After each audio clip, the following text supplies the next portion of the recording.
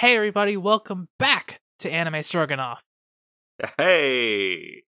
It's part 2 of whatever this ends up being called. Yeah, we're still workshopping that title. But uh after we spent all of last week getting legal team off our back, I think it's time we can finally talk about the actual meat of the subject. So Death Wish, which actually I do now have to make a retraction. Our first official retraction on Anime Stroganoff. I said that Death Wish was a 1974 film starring Charles Bronson. I was wrong. It is actually a 2007 film called The Brave One starring Jodie Foster. No, sorry, I think I read that wrong again. Sorry, it is a 2018 film called Death Wish starring Bruce Willis. No, there's another line here. It says Peppermint 2018 Jennifer Garner. Anyway, so that joke went on way too long, but yeah, this is a film that has been remade way too many times. And it very much loses something in every retell. So these are not the only films that draw inspiration from Death Wish, or are reimaginings of Death Wish, or in the case of the 2018 film movie called Death Wish, is basically, hey, it's a reboot of Death Wish. We got really old Bruce Willis in it. He has not aged well. No comment. No comment. Like, a lot of people can pull off the shaved head look, and he's not one of them. Anyway. So, yeah, fundamentally, Death Wish. It's been a while, actually, since I watched Death Wish, the original. Not so long. I've also watched it about 3 or 4 times. It's a really good movie. I've watched the Brave one only the 1.5 times, but it still was a very good film. The 2 other ones on this list, the 2018 reboot and the 2018, they couldn't call it Death Wish, but it is absolutely just a ripoff of Death Wish. They're both terrible. But so, I'm trying to remember here. I don't think I actually said what Death Wish was last week. No, you There did was not. a whole lot of talking about why Death Wish, but there was not a lot of talking about what Death Wish or who Death Wish. As usual, we buried the lead. We buried the lead so hard. We only brought it up in episode 2. We had to get out excavation equipment for this one. So, it's a very basic plot, Death Wish. It is based on a book. The book is served as inspiration for the film. Really, the book is kind of its own thing. We're not going to be talking about the book at all, aside from the just now. So, but it's a very basic plot line, really. It's not, like, imaginative or anything. Paul Kearnsey, I can't pronounce that name. He's a guy in New York City. Well, actually, it opens up with him and his wife, like, having happy vacation time in Hawaii. And then they come back to New York City. But he's a guy who lives and works in New York City. He's an architect. And he goes on a vacation with his lovely wife. And then they come back. And then stuff happens. And then after a trip to the grocery store, his wife and I actually can never remember if it's supposed to be his daughter or daughter-in-law. They're not like abundantly clear in the movie. It doesn't necessarily matter all that much. But in a horrific act of random violence, his wife and daughter are beaten, raped, and his wife is killed, and his daughter goes into a coma. All in all, fun times. All in all, fun times. Yeah. So, he's not feeling in a particularly good headspace. So his company's like, hey man, it might be best for you to like take your mind off of things. Why don't we send you on basically a working vacation to Arizona? You can take your mind off of the absolutely terrible thing that has happened to your family. You can get some fresh air. You can not be miserable around us. So they send him off. I mean, he'd still be miserable, just, in Arizona. Yeah. I feel like that makes you more miserable, though. Suck it, Arizona. They go out to Arizona. It might have been like, it's the Southwest. It's cowboys and desert. Suck it, Arizona. But yeah, so they go out there to like Arizona or New Mexico or some shit. Meets a just fucking cowboy who's like, yeah, we want to put in a suburb here, but I don't want to just flatten out all these hills. I want the homes and neighborhoods to contour with the land. People can be one with the land. And so, it's like, oh, let's go see the cowboy show. We get to see like the tourist trap cowboy attraction, where the sheriff pretends to shoot bank robbers, and he takes Kersey out to the shooting range. It's like, like I said, this does have a message to say, and she's like, oh no, this is what happens when you leave behind the cowboy times, and you don't carry your guns to protect yourself. I'm making fun of this guy's accent. It's actually not that bad, but so then Paul spends, I believe, several months there. Like there's a montage. I'm not entirely certain how long he spends there, but he does, spend quite a bit of time there and gets his head somewhat straightened out.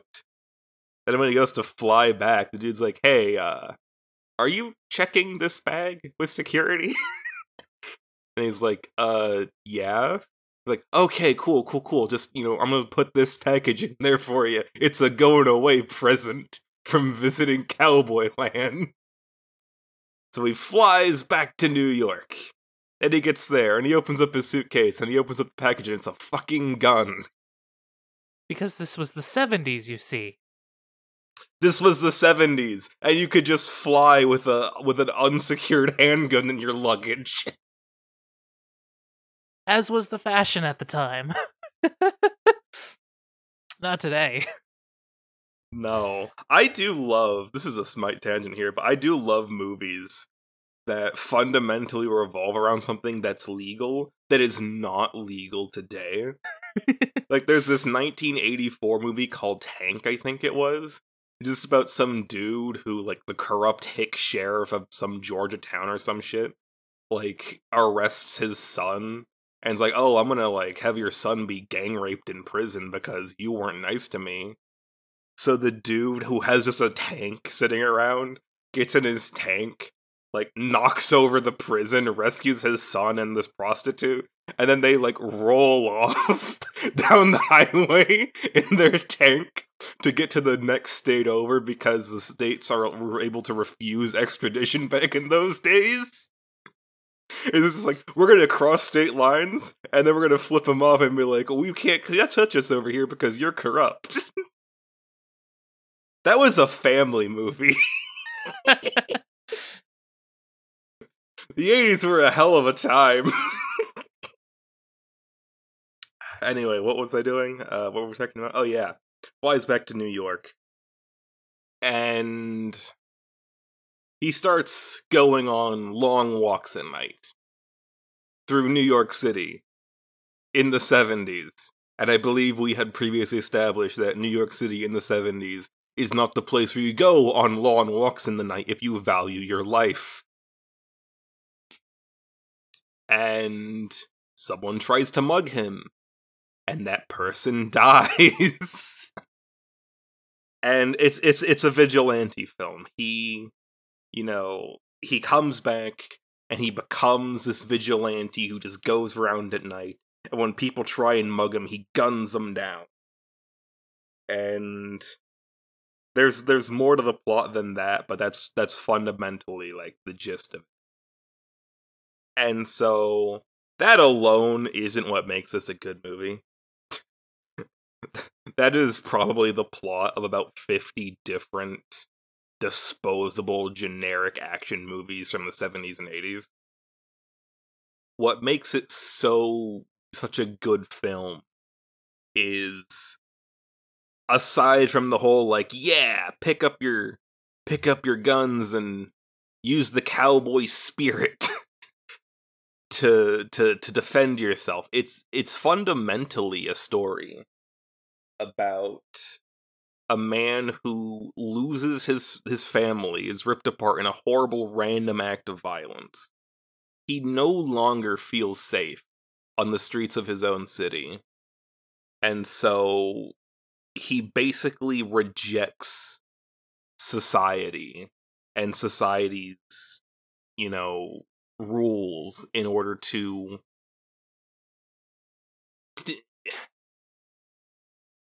How do you think Death Wish ends, Lyle? Like, what do you think like the big climactic scene of Death Wish is? Well, I know there's sequels, so I assume he rides off into the sunset. Not entirely wrong, but like the big climactic scene, not the ending. Oh. Like, what do you think the conventional narrative way of having the climax?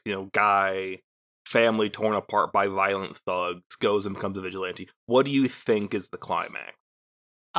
If I had to guess, first thing that comes to my head would be he causes the same thing to someone else and realizes he's become a monster or something like that. How far off am I? Very. Okay. Not a bad plot development, but absolutely wrong. Okay. But what I was kind of going for is like the standard thing for a revenge vigilante film would be him getting revenge on. Oh yeah. The people who wronged him. Oh yeah. No. I already knew that he doesn't because I haven't seen it, but I know of it, and I know he does not find the guy who did it to him in the first place. Yes. That is absolutely what takes this from like a standard movie to like a 10 out of 10. He never finds these people. When I say it was a random act of violence, it was literally 3 people out of a city of millions just happened to choose that house that day. And then they fade away into nothingness. He never gets closure. He's not even hunting them specifically. He doesn't even know who they are. He doesn't even know what they look like. He has nothing to go on. Because it's not like, oh, like you can personally take revenge for blah blah blah. Like, no. That ship has sailed. The horrible thing has happened. When we see his character develop through the movie, he becomes, more confident, more, I don't know if happy is the word, but content. It's not because he is, taking revenge. That's not actually what's giving him satisfaction in life. It's very clearly we're seeing that he is getting satisfaction out of the fact that he has taken control over the situation. He no longer feels helpless. well, after the robbery, there's a scene in which he makes a sock flail because he has nothing. He has nothing to protect himself with, and someone tries to mug him, and he hits him with the sock flail, and he's like practically having a breakdown. He's like, "Yes, I didn't get stabbed. Truly, what a joyous day." When you're the victim of a random act of violence, you will almost never see closure, and that's kind of the point. Like I've been saying, like he never gets closure. We never see them again. And that is one of several things that every single remake of Death Wish has gotten wrong. Every single one has decided, like, oh, we have to go with the, like, satisfying ending of the character who has been, victimized, getting revenge and closure on their victimizer.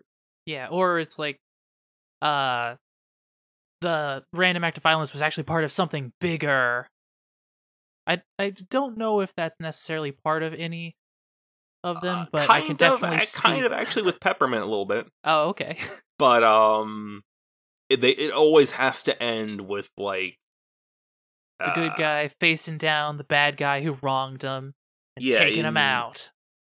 In the Brave one, Jodie Foster's character and like the cop hunting her, like they find the people who did her wrong, and she kills them, and the cop agrees to cover it up for her, and then she walks off with the dog that they stole. She gets her dog back. And then that's it. It's like, oh, like she's reached a happy ending. In the 2018 remake of Death Wish, like they're like, oh god, like the dude that we victimized randomly has been taking out criminals. And then they, like, launch a full-scale raid on his house, and he has, like, machine guns and shit strapped under chairs. He's ready for him. Peppermint is just terrible. Okay. And it's like, oh, they were killed in a, like, semi-random act of violence. Like, it was planned because, like, her husband was working with this guy, and that guy wanted to, like, rob money from the cartel or something. And her husband was like, how about nah? That sounds like a shit plan. But the cartel is like, oh, he was involved. He has to die. I fucking hate Peppermint. I can tell. But like ultimately, the original Death Wish is, a man is hurt by the world and decides to take control by lashing out at anything that could possibly hurt him. Yes. The pain of Paul Kearnsey is just the story of random people inflicting damage on random people. No one was selected, nothing was preordained. It was all down to a celestial coin toss. There's no way they could have avoided it. There's nothing they could have done to stop it, other than simply things had gone different. A cloud had shifted or something. There's nothing preventing it from happening other than the whim of God. Because I guess in real life, things don't narratively form perfect little arcs. And that's one part of it. Another part of it is the manner in which they do their thing. In the original Death Wish, all he does is just walk around and let people mug him, at which point he shoots them. He never really seeks. I mean, he's actively seeking out danger, but he never seeks out danger. He lets it come to him, which is, part of the whole, it's not personal. It's all just random, generic person off the street versus generic person off the street. I still feel like he would go down for premeditated murder. I feel like a really good lawyer, and if he was in a place like Texas, could get him off. Yeah, but like with a consistent track record of, oh yeah, I was just, out at night and then I was getting mugged, so I shot him. And I did this to 20 people in the past week. I'm definitely not a serial killer. Trust me, guys. Like that's serial killer behavior. It a little bit. He is like kind of like again. Part of the whole thing is that it's not just like, oh, like the movie is like romancing the whole cowboy ethos, but it is also kind of deconstructing it a little bit, because he's literally like living out a cowboy fantasy, and it's not exactly shown as the most healthy thing for him. At one point, it actually is. This is one of the scenes that stuck out to me after I chose to rewatch Death Wish out to cleanse my mouth of peppermint. Was at one point he's just like walking through a like abandoned subway platform or something. Someone walks up to him, like he's like, "All right, I'm gonna get mugged. Yes, time to kill." And he was like, "Hey, got a light?" And he's not disappointed. Part of this is Charles Bronson. Charles Bronson, he says that he's not a good actor. He's, in my opinion, a very underrated actor, because Charles Bronson, he said that he never played a character, he played a presence. He was never meant to really be the person on screen so much as just sort of a feeling, an archetype. He did that very well, in my opinion. But just Bronson's body language is perfect. Kernsey visibly like relaxes. It's like, oh, you know what? I don't have to kill someone today. This is a good thing. At which point, the guy then pulls a knife and tries to mug him, so he shoots him, but Kernsey, he revels in doing what he does, but he never wants to kill people. Let me rephrase that. He wants to kill people. He will only do it with a reason, and he doesn't want to be given a reason. It's like the old cowboy movie thing of the hero can't draw his gun first. He always has to react to the bad guys trying to draw on him. And that's not just me saying that. That is me drawing from parallels directly in the film, where in the actual like big climactic scene, some people tried to mug him, shot a couple of them. One of them like shot and wounded him, and then like another one like got away. So he's hunting this guy down through like the streets and the alleyways and a train yard, and he finally corners the guy. He has him dead to rights out in the open, has his gun ready, and instead of just shooting him, he demands, "Fill your hand, you son of a bitch," and then collapses. Because he won't shoot an unarmed man, but by God, if you give him a reason, he will gun you down with no hesitation. That's horrifying. Yes. Like I said, like it's very much like a yeah, like, you know, protect yourself, but it's also very much a this man has been twisted by what has happened to him. Yeah. Fucking yikes. Yeah. It's actually a really well done scene. It's reveling in the whole cowboy mythos that it's steeped itself in, even though it's like a gritty, dark New York film noir almost style thing. But it's evoking the old cowboy, the westerns of old. Yes, but it does not shy away from the fact that Paul Kernsey is not fully in a normal state of mind. One might say he is quite ill, and spending months in Arizona being taught how to shoot a gun by a guy who by a fucking cowboy. Maybe that wasn't the pinnacle of mental health treatment. Then again, this was the 70s. This was the 70s. That was a different time. That was a time when we lobotomized people. The only good Death Wish remake that I've ever seen was the Brave one. Because it does fall into the trap of having to have like the narratively satisfying ending of her. I don't remember what her character's name was, but she's played by Jodie Foster. Having her get her revenge on the people who victimized her, but even then, while she's not really like necessarily looking for them, she more or less kind of chances upon it. Before then, she buys when she gets her gun.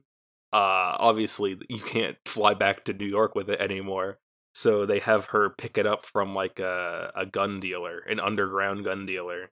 Well, specifically, she goes into a gun store to buy one, and the dude's like, yeah, there's these things called like waiting periods and stuff, so no. So she leaves dejected, and like some guy's like, hey, I see you want to buy a gun. Step into my shady alleyway. But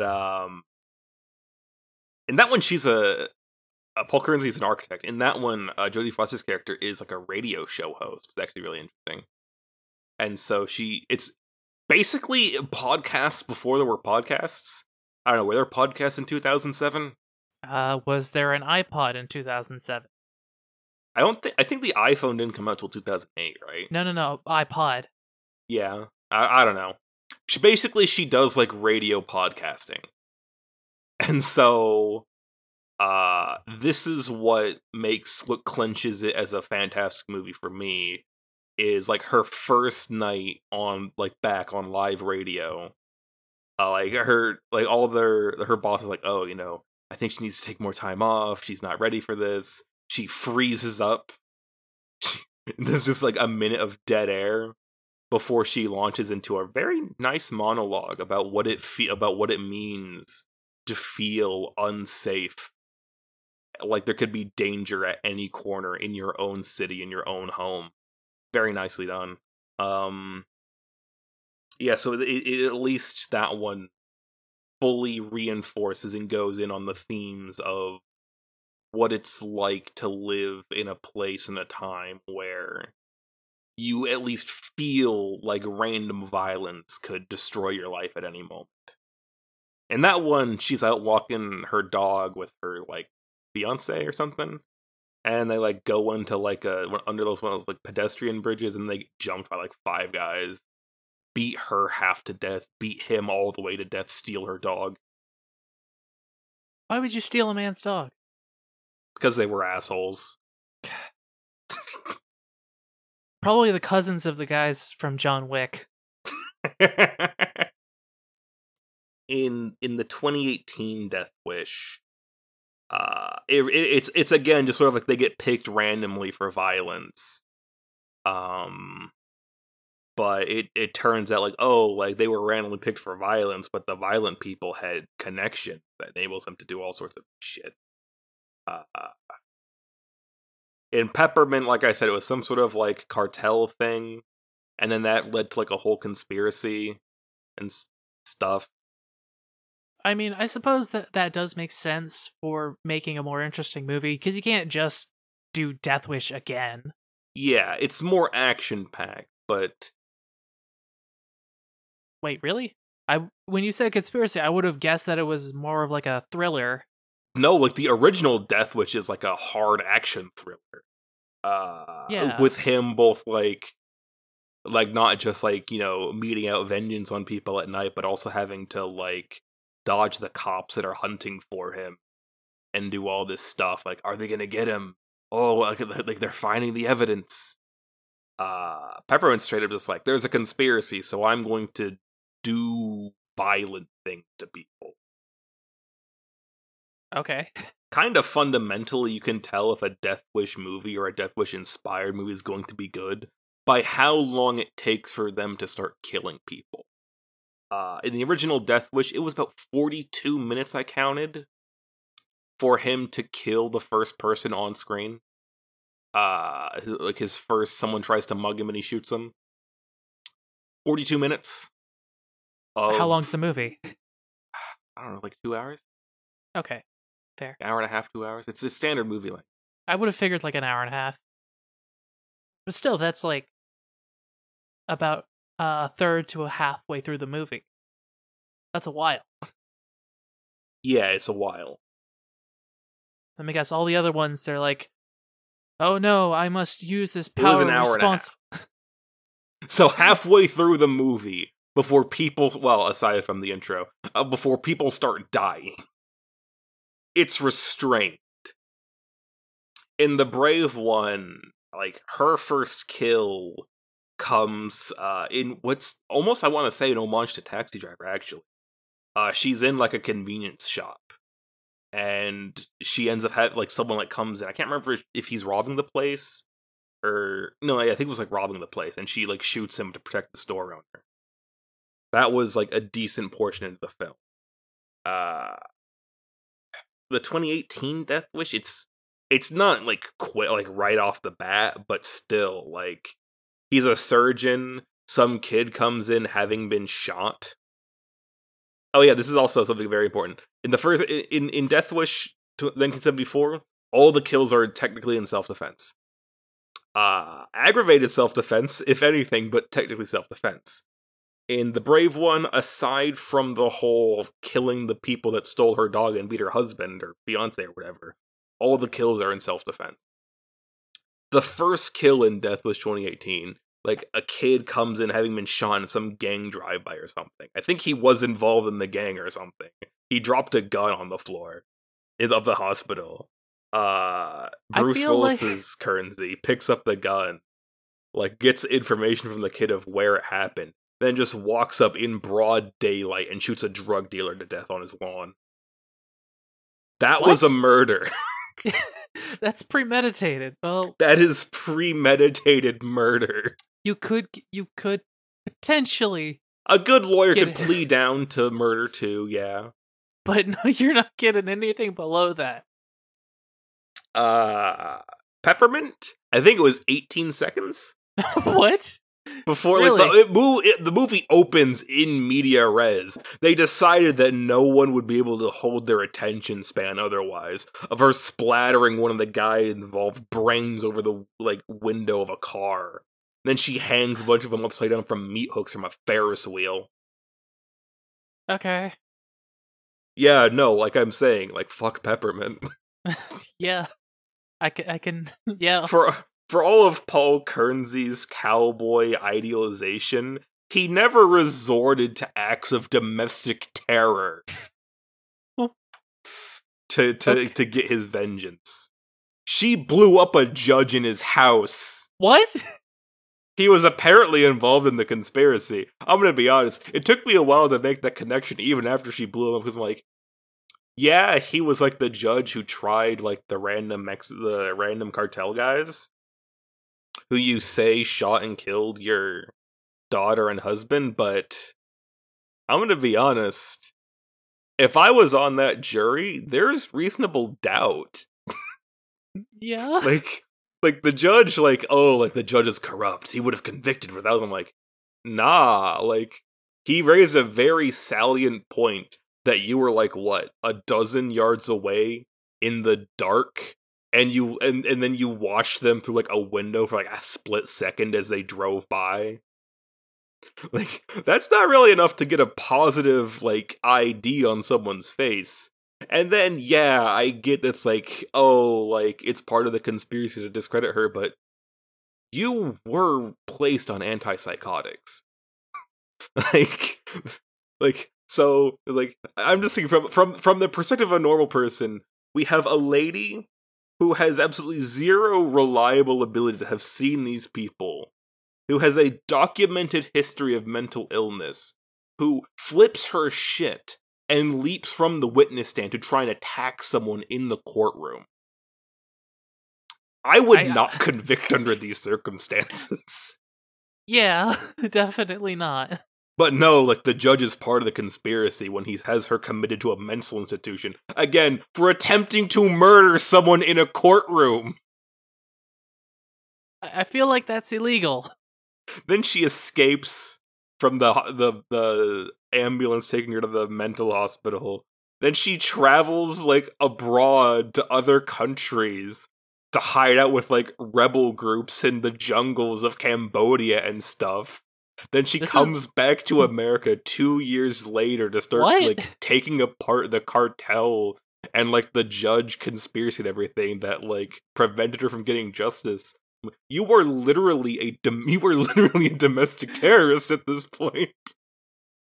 You robbed a gun store, you plowed a vehicle into the side to steal a bunch of guns, and you're living in a van. No, but you see, eating it's for Girl Scout cookies. No, but you see, it's for justice, so that makes it okay. Oh my god, it's a shit movie. All right. I'd say it has mildly racist undertones, but I'm gonna be honest, I don't think it's well written enough to be racist. I think it's just bad. I mean, you can be bad and racist. Because it's like, oh, like this, like, suburban white housewife suddenly turns into the fucking Terminator. And she moves into a van in, like, the slums of this Hispanic minority neighborhood, and they all worship her as their savior, and they have a mural of her as an angel. I'm like, I'm not sure if that's racist. It's but very I feel racist. like the message you're trying to get across here is slightly weird. Well, classic white savior trope. Yeah, like, I don't think that was necessarily intentional.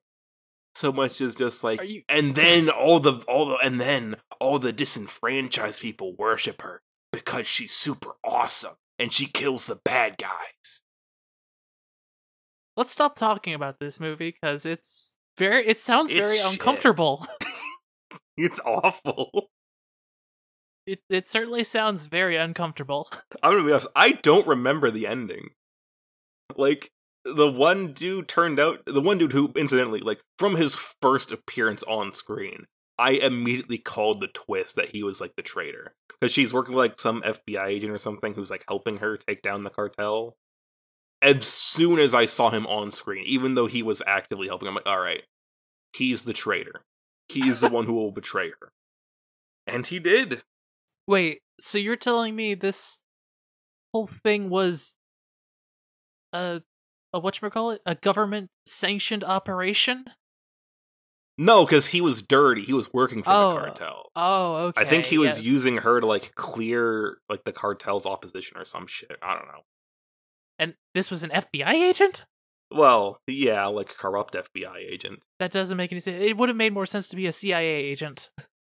Yeah, anyway, so whole thing just awful. Yeah. Are we gonna bring up the Death Wish sequels? I'd rather not. Okay.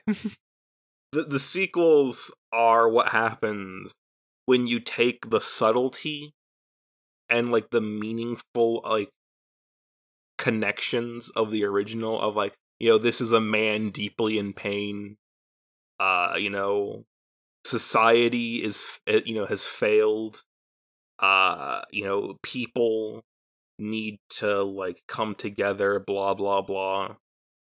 If you immediately throw all that shit out and go, and then he goes around and then he shoots the bad guy. Yeah. Yeah. Yeah, shoot that bad guy. The Death Wish sequels did nothing that any of the Death Wish reboots didn't. So, all in all, Death Wish, an excellent standalone film. An excellent standalone film.